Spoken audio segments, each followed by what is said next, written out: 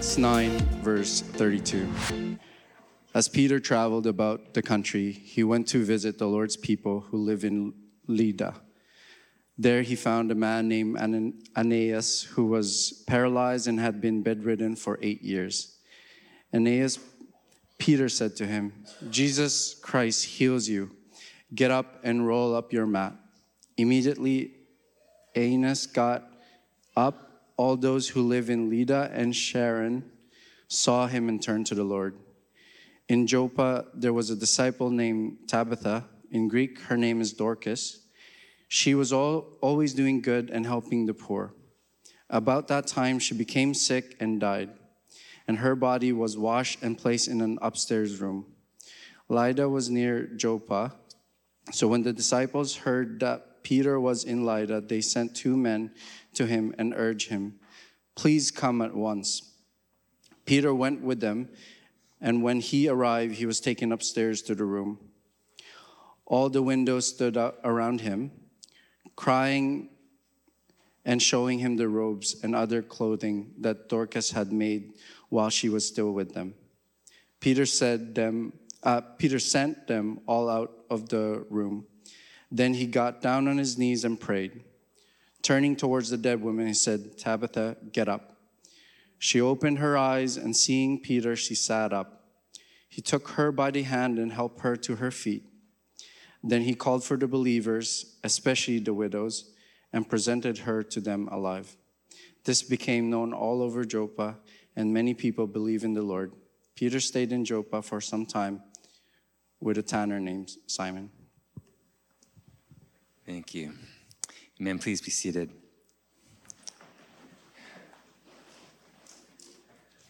You look a lot better today than we went mountain biking yesterday.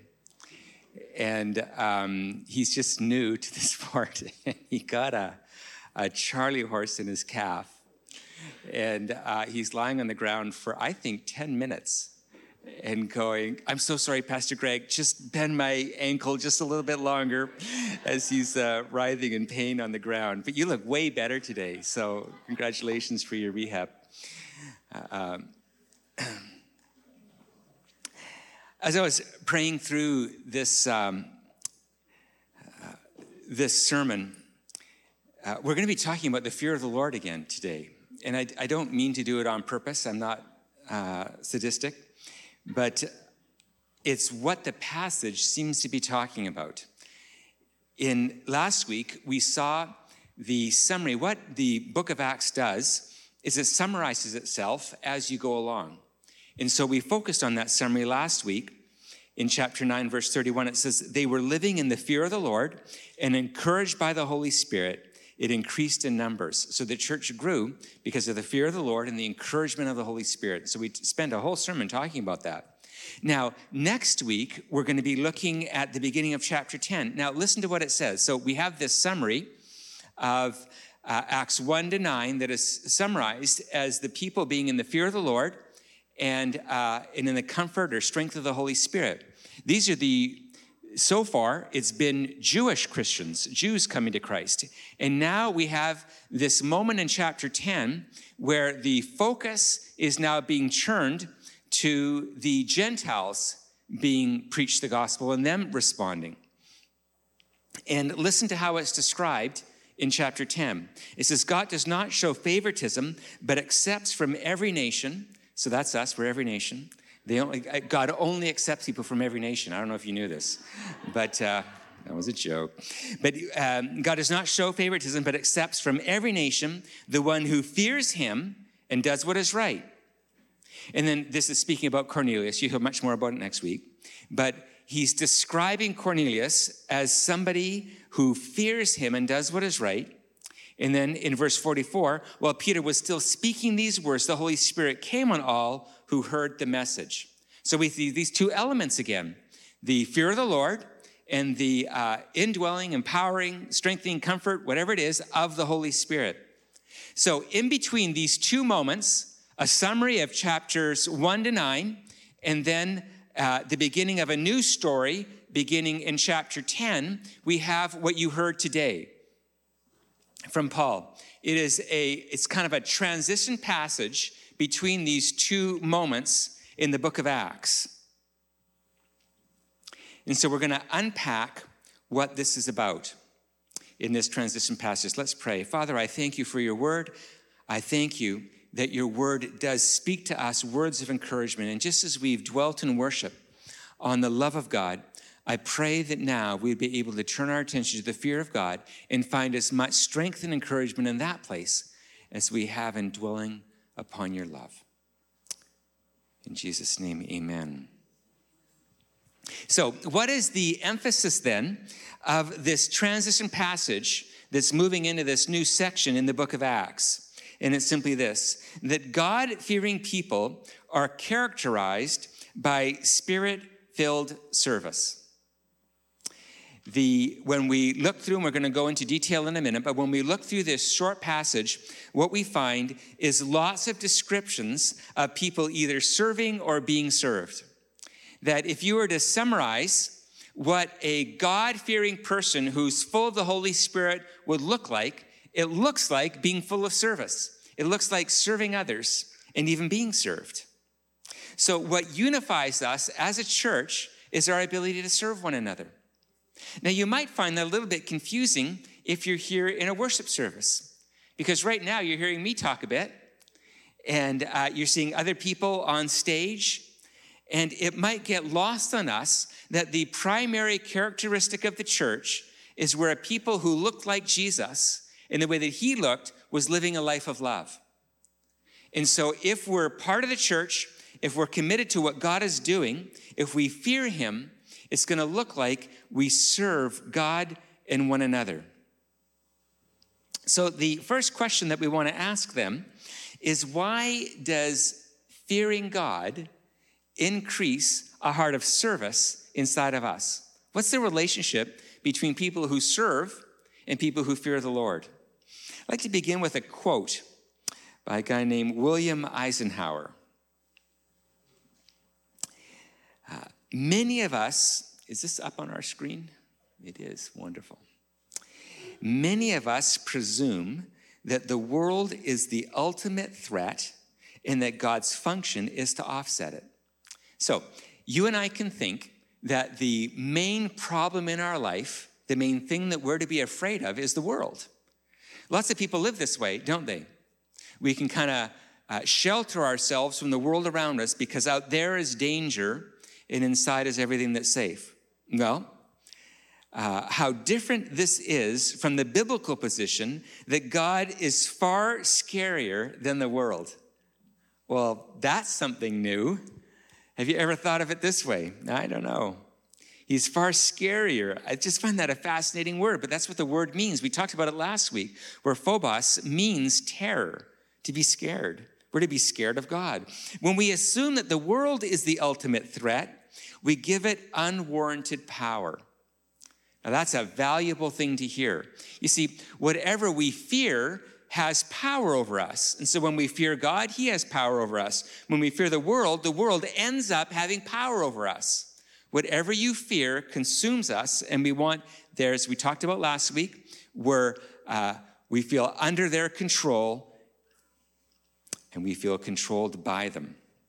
But when we rightly fear God, and this is the key, when we rightly fear God, there's lots of unhealthy kinds of fear, but when we rightly fear God, and a definition that is in one commentary is the dread of displeasing him.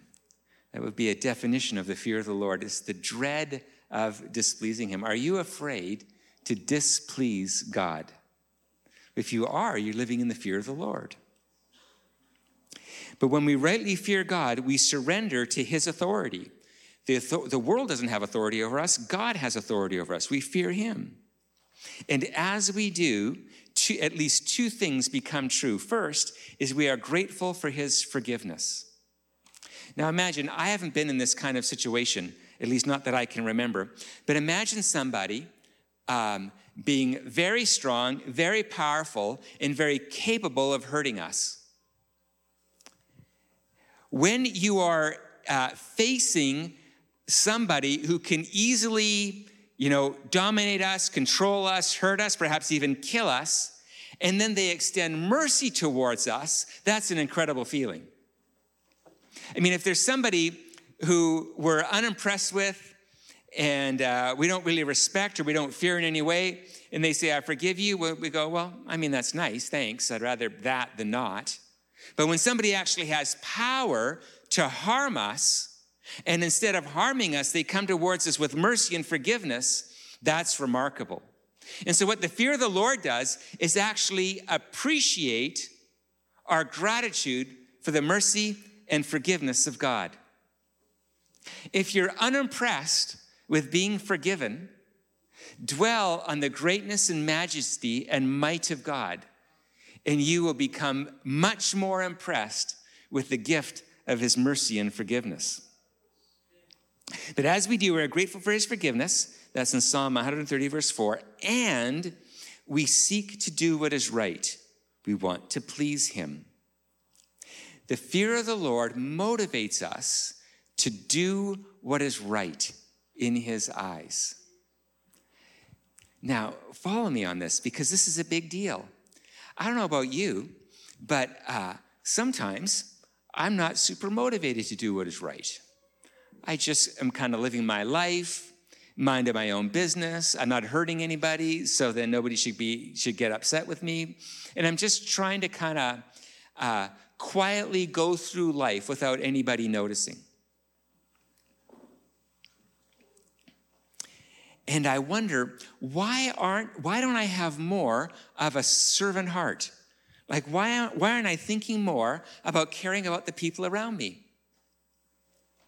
And then I think, well, I should just muster up some compassion for people, and I should care more about other people. What we actually find here is that the way to motivate loving and serving other people, doing what is right, is actually to fear God and to be terrified of displeasing him. Now, that's just such a foreign thing, maybe to hear from a pulpit, but for sure to be talked about, that the motivation that you and I would have to do what is right is because we're afraid of displeasing him. We talked about this a little bit. We were trying to be funny last week. We talked a little bit about this in marriage and how we should be afraid of displeasing our spouse because we don't want to hurt them. Well, we magnify that and we realize that we're not just afraid of some kind of emotional rejection. God could judge us eternally. And that is actually a motivation for us. Not only does the fear of the Lord give us a new desire, as we come under his power and surrender to him, we also have a new ability. And so this is the link then to being filled with the Holy Spirit. As we surrender ourselves and come under the control of God, we find ourselves being empowered by his Spirit, forgiven first, and then empowered by his Spirit.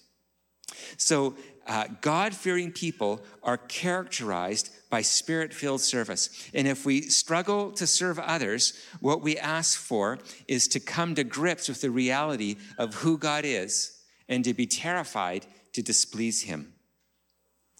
The second thing that we see is we seek to please those whom we fear. This is now building off of the first point. So, have you asked yourself this question when you feel insecure? Where does your insecurity come from? When you feel insecure and you just don't feel like you have much to give to other people and you're mostly embarrassed and you kind of feel worthless, where does that come from? How about if you feel guarded, where you don't want to love other people or care about them because you're afraid of being hurt? And so we kind of protect ourselves from the people around us. We don't really want to invest in them very much because they could reject us, and that could be very painful. Or perhaps we fall under the temptation of comparison, and we look at other people who are just way more well-spoken than us, just seem to have way more of the Holy Spirit somehow. I don't know what it is about them, but they just seem to be more anointed. And when they pray for people, it feels like their prayers always get answered. And so we compare ourselves to others, and we say, oh, I'll never be like them. And so out of this insecurity and guardedness, out of this idea of comparison, we kind of pull back and we don't serve others the way that we see happening in Acts chapter 9. Where does that come from? Why do we do that? Why do we get insecure? You know, I hear people saying that the primary solution to insecurity is just to speak positively over yourself, to have positive self-talk instead of negative self-talk, and say, I really am a good person, and I really do care about others, and I really have something worthwhile to give others, and we kind of build ourselves up. What we see as we're reading through the book of Acts is that our confidence and our strength to serve actually comes from a very different location. That it's actually the problem is when we fear other people, that's what undermines our confidence. When I'm afraid of what somebody else thinks about me, I become smaller and I don't even want to risk trying. When I compare myself to others, I get intimidated. Proverbs 14:30 says that envy rots the bones, meaning that envy comes from inside of us and infiltrates all that we do, producing this kind of insecurity. So what if the reason why, I mean, this is just such a radically different way to think. What if the reason why we would pull back from volunteering and serving others is because of misplaced fear? That when I fear what other people think about me, when I fear whether I'm gonna look silly or whether I'm not gonna perform the way that I want, what if what pulls me away from caring about others is I fear them or I fear my own reputation instead of fearing God? But when we fear God first, we respond to him instead of live in reaction to others. I remember a long time ago, I was listening to somebody describe what the motivation would be if you lead worship. And they were saying that what motivated them as they led worship is they only performed for an audience of one, meaning that they just performed for the worship of Jesus. And they just invited other people into that to worship him as well. I find that it is incredibly difficult for me to serve others if I don't fear God first. Because now I'm just trying to please you and do what I hope you like. I'm not really loving you for your benefit. I'm just loving you for mine, hoping that I'll be liked. But as I fear God first, I choose to do what's best. I choose to do, as this passage says, to do what is right, as opposed to doing what makes me feel good in the moment. We seek to please whom we fear. And the only way we'll really love others well is if we seek to please God first. What I've noticed is the diversity that's described in the kinds of ways that people served in Acts chapter 9. Listen to this. We see that Peter healed the marginalized. He healed the beggar. And then he heals somebody of prominence, somebody who's well respected in the community, who gives to the poor. We see that people were healed for evangelistic purposes. They were reaching out outside of the doors of the church. And then we see with Tabitha that somebody was healed inside of the church. We see that the kind of service was described as miracles, but when Tabitha is described, or Dorcas, it's described as not raising the dead and healing lame people, it's sowing well. That's just as remarkable, and it's noted just as strongly. She sowed very well, and she gave alms to the poor. Great diversity. Even Aeneas, when he is healed, he's told to serve, actually take responsibility for himself. He says, roll up your mat. In another version, it says, prepare a meal for yourself. When we come to Christ, we're responsible to serve. And what we see then is this huge diversity of people serving and caring for others in remarkable ways. When Tabitha dies, there's two people that run for 3 hours from Joppa to Lydda to get Peter to come back and heal in the hopes of healing Tabitha. Everybody is serving in a variety of ways. There's no comparisons. There's no insecurity. There's no feeling small and insignificant. Everybody is excited to serve in the ways that are in front of them. That sounds like freedom. What I find particularly interesting is that instead of praying for Tabitha to be raised themselves, they go and send for Peter to pray, which means that they don't have the expectation that everybody's going to be able to heal. And people are comfortable with that. They go, I'm so glad that Peter will do that, even though I don't believe that I can. But we see a group of people committed to worshiping and serving. I was talking with Christy Crowder this week, and she reminded me of a quote of Martin Luther King Jr. And I just love this quote, and it sounds like the freedom of service. If a man is called to be a street sweeper, he should sweep streets even as Michelangelo painted, or Beethoven composed music, or Shakespeare wrote poetry. He should sweep streets so well that the hosts of heaven and earth will pause to say, here lived a great street sweeper who did his job well. When we fear the Lord, we're not so interested in what other people think of us. Whether we have a job of prominence or whether we're impressive or not, we're just living to honor our King. And there's a freedom in that. There's a freedom to be able to be more concerned about pleasing God than about how we look in front of others. I think that's the fear of the Lord. I'm ultimately serving Jesus, and what he thinks about me is what matters most.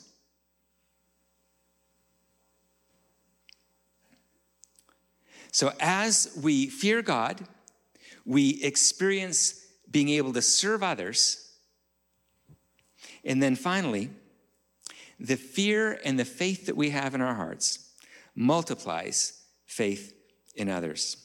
In Psalm 40, verse 3, it says, many will see and fear the Lord and put their trust in him. There's a connection between fearing God and trusting God. In that as we fear God, we put our trust in him, and that trust becomes infectious and blesses everyone around us. We see this in Acts chapter 9, where new believers come to Christ through the healing of the lame man in Joppa, in Lydda, and then they go to Joppa. Dorcas gets raised. The city comes to Christ. Incredible. Also, the believers are being built up in faith. Here's what I'd like you to hear on this last point. The way that we stir the fear of the Lord and faith in others is by walking in the fear of the Lord and faith ourselves. Now, I don't know about you, but whenever I see somebody who isn't trusting in God the way that I think that they should or could, what I want to do is I want to fix them. I want to make them be able to trust in God more. And so I'll try to say words of encouragement and tell them what I think they should be doing, and I'll try to stir up their emotions. What we see in this passage is that whole cities came to Christ, and commentators make the note that not once in this passage is it ever mentioned that anybody preached. All they saw was spirit-filled acts of service, and it gripped their hearts, transformed their lives, and they came to Christ. This is absolutely remarkable. That what if the primary way that we stir faith in what often feels like a faithless city is we walk in faith and fear ourselves. And as we live in that way, in front of the world around us, in front of the church around us, that becomes infectious, and the people around us also grab hold of faith. What a fascinating way to see the world changed. Do we want to see the world fear the Lord? Then maybe we as the church get to fear the Lord first. And that will inspire them. Why do they live the way that they live? What's unique? They fear the Lord. They trust in the Lord. They wouldn't do those things if they were just trying to please me or just trying to please themselves. They fear the Lord, and they do what's right in his eyes. I've never thought about that before, and I'm inspired by it. And if that God can perform those kind of miracles and change those kinds of hearts, then maybe he can be real in my life as well. So then let me ask you in conclusion, Who do you fear the most in your life? Who are you most afraid of? In Matthew 10:28, it says, don't just fear those who can kill the body. Fear him who can kill the body and then throw your soul into hell. Fear him. But who do you fear most? Can you be honest with yourself? Who are you most afraid of? Are you most afraid of disappointing yourself? Are you most afraid of disappointing your parents, your spouse, your children, your boss at work, or those who work for you? You don't want to look bad in their eyes. Do you care about their opinion? What is remarkable about the early church is how clearly it is highlighted that they feared the Lord above all else. And my second question in closing is, how has God called you to fear him? If fearing God looks like doing what is right, it looks like acts of service, then what would fearing God look like in your life? I find this a very helpful way to think. I think of things that I should be doing, but I don't want to because I'm afraid. And so I just stay away from doing those things. But when I fear the Lord, now I'm commanded to do what is right and to do what pleases him. And so I end up doing the very things that I once was reluctant to do, and I feared others, and so I didn't do it. And God comes along and says, if you fear me, do what is right. Honor my name. Honor my name in your dating relationship, in your relationship with your boss, in your relationship with your money. Do what is right. Fear me in your finances. It's powerful.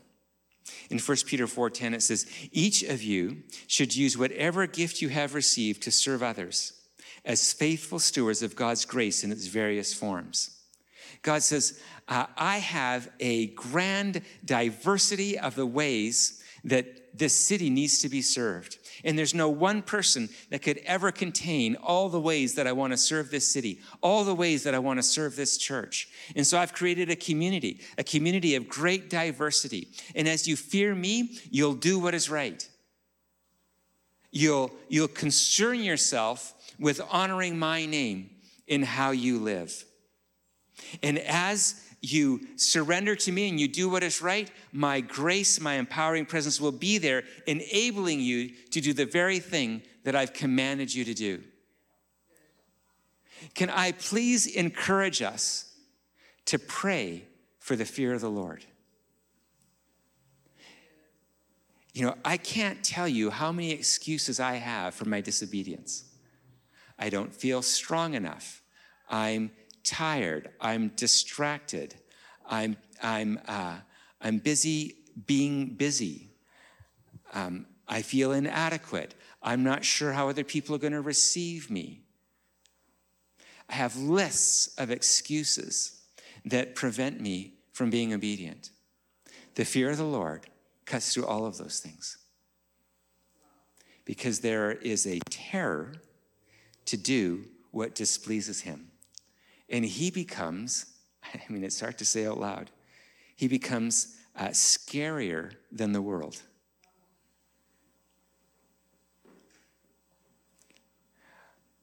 I pray today that our first response to our internal and external difficulties would be to clarify our fears.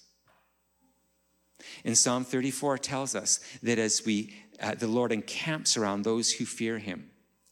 And as we fear him, he delivers us from all of our fears.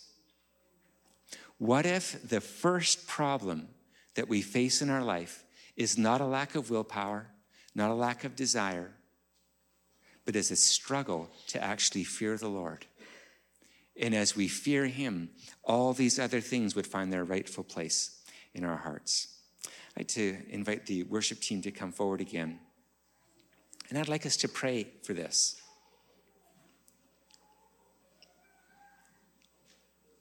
Father, I'm struck by the truth of your word that describes those who trust in you as first fearing you. And Father, I ask on behalf of your church that the fear of you would find its rightful place in our hearts. And I thank you that as we fear you, your love becomes more magnificent, and we find ourselves being able to love others in Jesus' name. But your word says that it begins with the fear of the Lord. It ends, I believe, in love, but it begins with the fear of the Lord. And we admit that it's difficult, that we haven't seen somebody raised from the dead lately in our city, that it's hard to see your might and glory and splendor. But I pray that we would look at the world around us. We would look at the might even displayed in your creation, and that we would be humbled by your magnificence. And we would find ourselves longing to come under your control and to find life and freedom in fearing you, as opposed to being driven by the hundreds of other fears that motivate our lives. We thank you that only you are worthy to be feared. And as we fear you, we find the mercy and strength that we have all longed for. So we surrender ourselves to you. In Jesus' name, amen. Let's stand and worship him together if you're able.